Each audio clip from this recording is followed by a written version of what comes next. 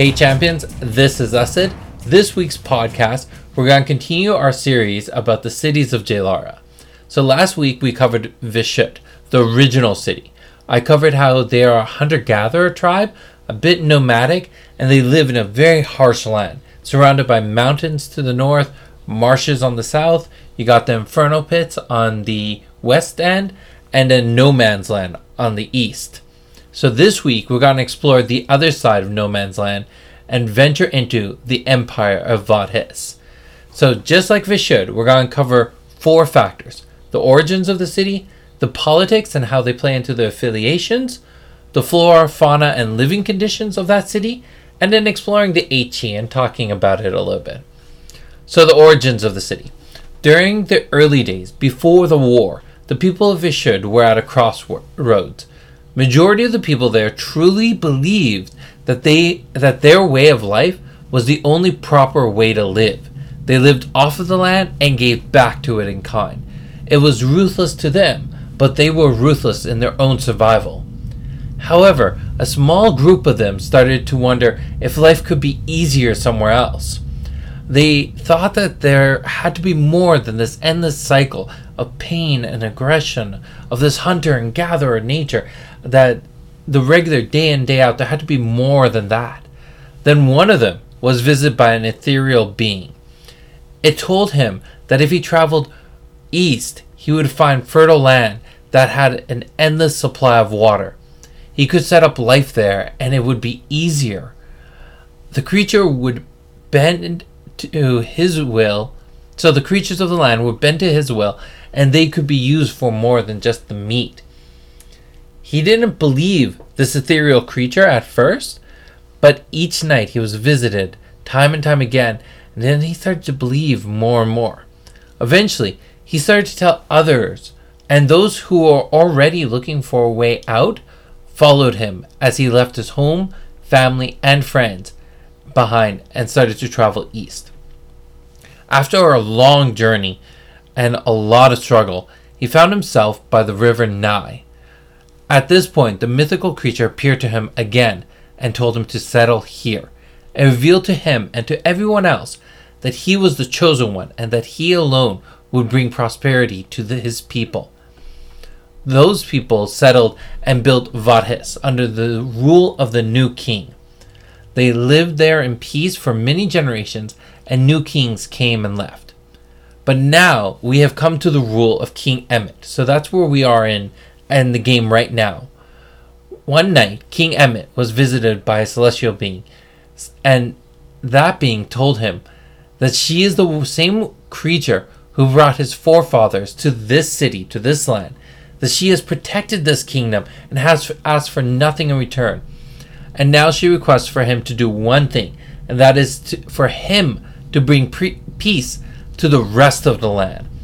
The people of Vishud have struggled since his family left them, and that they are savages on the brink of destruction, and he must bring salvation to them at any cost. So the king, with Raha and Nubia, are now trying to bring a new way of life to the savages in the west. So that's the entire story of Vadhis. I mean, it feels very much like a scripture type of thing. But it's this idea that they were led there by the heavens. They tried to move these people to a place where it wasn't so hard for them, that they could focus on bigger things than just hunting and gathering and surviving till the end of the day. They knew that survival was in their path. It was just about growing at that point.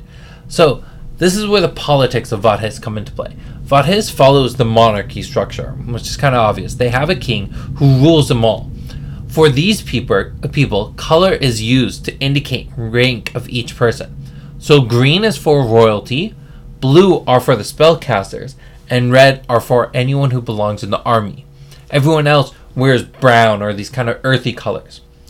Gold is given to each person who is of the higher ranks of their subjective classes.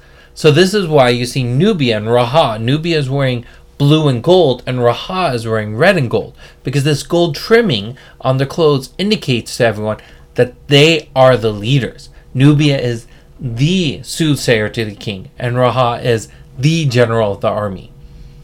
So how do Bellum and Axon work with the Vadhis Empire? Well, Bellum is about belief. It's all about asking for belief in something bigger than oneself to bring peace and calm. And we'll see how this mirrors in both Vadhis and Ajna a little bit later on, of how the second affiliation changes how belief is perceived. So in the Vadhis Empire, this idea of the celestially appointed king is the belief that everyone has. From the beggars on the street to even Raha and Nubia, they have faith that the king is right, that he is leading them down the right path. But this does not mean they have 100% blind faith in everything the king does. And this is where their action and nature kind of comes into play. Even if the king tells them they need to do something, their knowledge on how everything's done, of the world and how the people interact, this is how they build their strategies. This is their way of training and growth. So there's, at the end of the day, they are strategists at heart. They believe that what they're doing or why they're doing it is right, but how and what they're doing, they plan that out. So this is the reason why they were able to stabilize in the Vadhis area and build farmlands and blacksmiths. Their weapon technology and strategies are well beyond their predecessors because they can think beyond the people of Vishud. They don't have to spend their days just hunting and trying to survive. They get time to sit down and relax and think and ponder and tinker.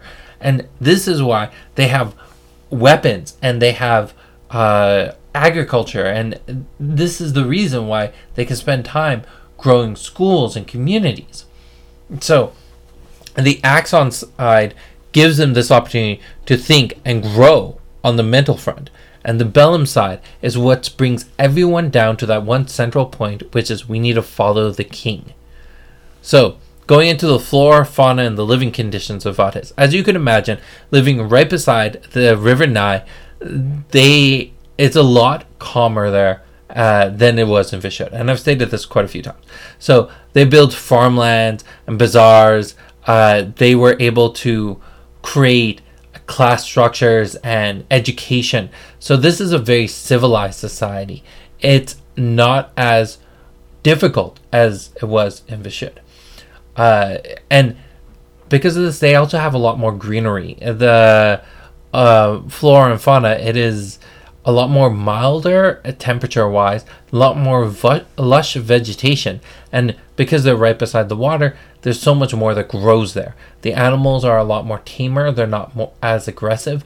And they could be used for things like plowing the fields or transportation, along with their auxiliary sources of, sustenance. So that is how Vadhis kind of operates. So let's go to the Aichi. As you can imagine, the celestial creature that has been leading the people of Vadhis, at the end of the day, it was an angel. And all these people in the city of Vadhis believe in these angels, that they're the ones who, at the end of the day, are the conduit between some larger deity and the king. And he is the one who gets to discuss with them and bring forth these premonitions that the angels are divining. So that is the whole entire point of the angel. It is a lot about that communication of what is above the king. Well, it's the angels. And who are above the angels? Well, we don't know, but we have to believe that that source is the right source. However, there is something off about the angels in the world. So if you look at any artwork that has the angels on them, just pay attention. You'll see something a little bit off about them. Let me know in the comments below if you figured it out. I know a lot of people have told it to, but take a look at the artwork. It's really interesting, and I love the way Leslie and Ramiana kind of portrayed that. So that is Vadhis.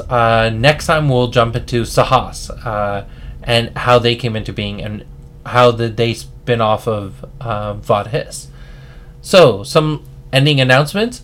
Like I said last time, Genesis is coming to Toronto, and I'm really excited about this. So we have the open house at Manipool on April 20th. If you're in the area, make sure you come out. It's going to be awesome.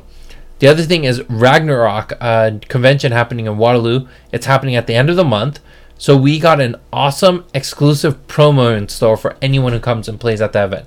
If you play in the event, you will get a promo. There's 2 versions we're having, the text one and then the full art version. Full art version will go to people who win tournaments and stuff like that, but everyone will get the text version of this card.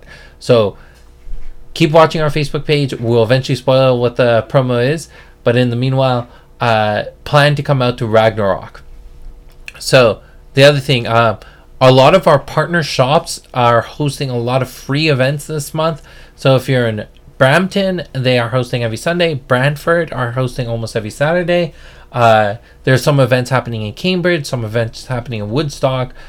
So come out and check out these events.